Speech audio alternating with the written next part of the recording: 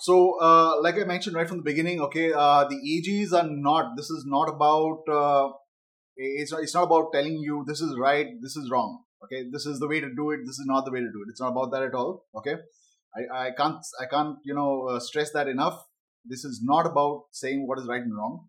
It is just to say that it's like that we have been doing things and we have been programmed in a way right from the start where it's like we have been taking in things right in our life.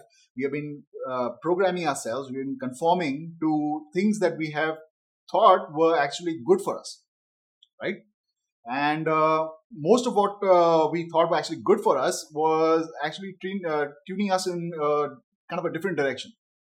So I have just a few questions, okay, that I want to ask you, which if you answer honestly to yourself, you don't need to answer, raise your hands or anything here right now, but you need to ask yourself this, okay? Are you speaking with God in a way that you speak to your spouse or your wife, your friend, your colleague? Are you speaking to God like that and having that kind of an interaction and a conversation? Okay, because that was the original plan. That's what Adam had. That's what Jesus had. That's what you and I are designed to have. So if you don't have that, then what we generally do is, because we don't have that, we resort to teachings, preachings, messages, and stuff like that, which is good. Okay, because I mean, initially to begin with, that's what God ordained the church to have. He gave teachers, preachers, apostles, and all that to set people up in a course of ministry where it's like you're supposed to find that relationship with God so that you don't need the ministry anymore. The ministry was not supposed to be a long-term plan. It was not supposed to be a lifelong club that we joined and attended every Sunday. It was not designed to be like that at all. It was to prepare you for ministry, and you're supposed to be out. It's supposed to be that preschool before you actually get out into the real world. It's supposed to prepare you for a real relationship. That's what it is supposed to be. It's not supposed to make you dependent on it. You're not supposed to be. I may sound a little weird, and it may sound a little blunt to you, but you're not supposed to be part of a sitting church all your life. I don't know how to say this gently, but you're not supposed to be part of a church your whole life. Like the churches we have today, I'm talking about. Okay? You'll always be the church. Yeah, you'll always be a member of the kingdom, but you're not supposed to be a member of this organized church, going every Sunday and receiving and then coming back and getting drained out and then going back for a refill. It's not designed to be that way. There's something wrong with that system. We've fallen into this loop of, unless I get my fix, I can't face the week. So we have a Saturday, Sunday, we have a midweek meeting, and then we get our fix, and then it's like we're all pumped up again to face the world. It's not designed to be that way. We are supposed to have this relationship with the Father that is supposed to manifest from our life, and it's supposed to be the basis of our life. There's a reason I'm saying this, because I'm kind of like building up to what I said I was going to speak about today, which is intercession. Okay, because see, everything that I've spoken about up until now, or basically anytime I speak about anything to anyone, the fundamental, the core of everything is supposed to be based on a principle. Because if we get the principle right, if we get the understanding, the base foundation, mechanics right, then we are not really looking for external help anymore. We are not looking for guidance in how to do things. We are just living our life because now that principle has become a part of us, right?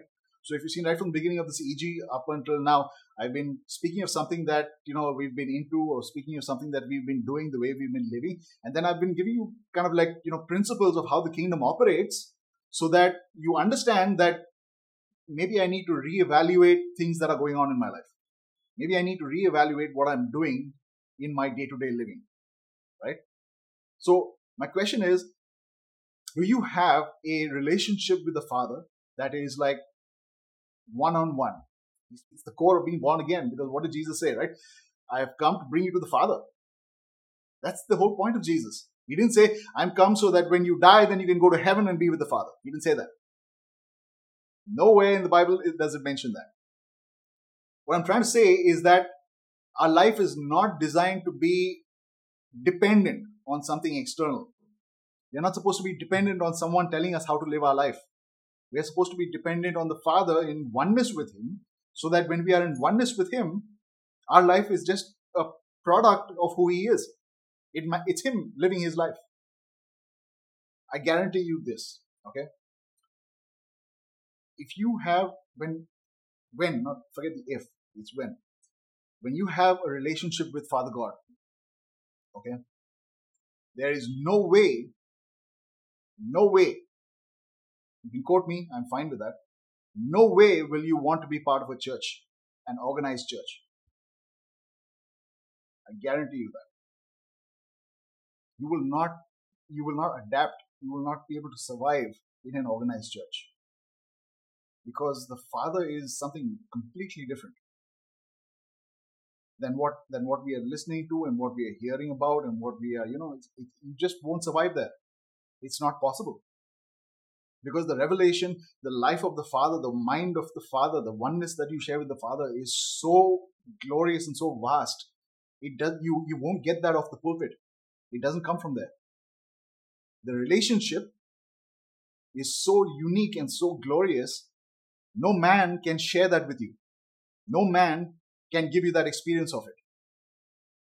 Only the Father can give you that experience of it. And the day and the moment we experience that oneness, that glory, no one will be able to satisfy what you know about the Father. No one.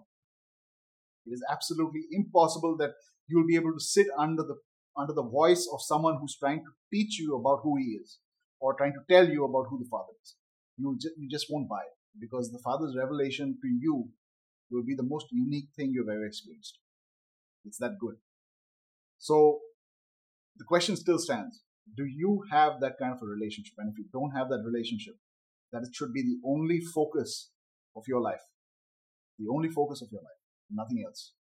Forget about your preaching and teaching and all that. It's good to hear it. I'm not saying don't hear it. It's good to hear it. It's motivation. It kind of like pumps us up and all that stuff. It's good. It's great.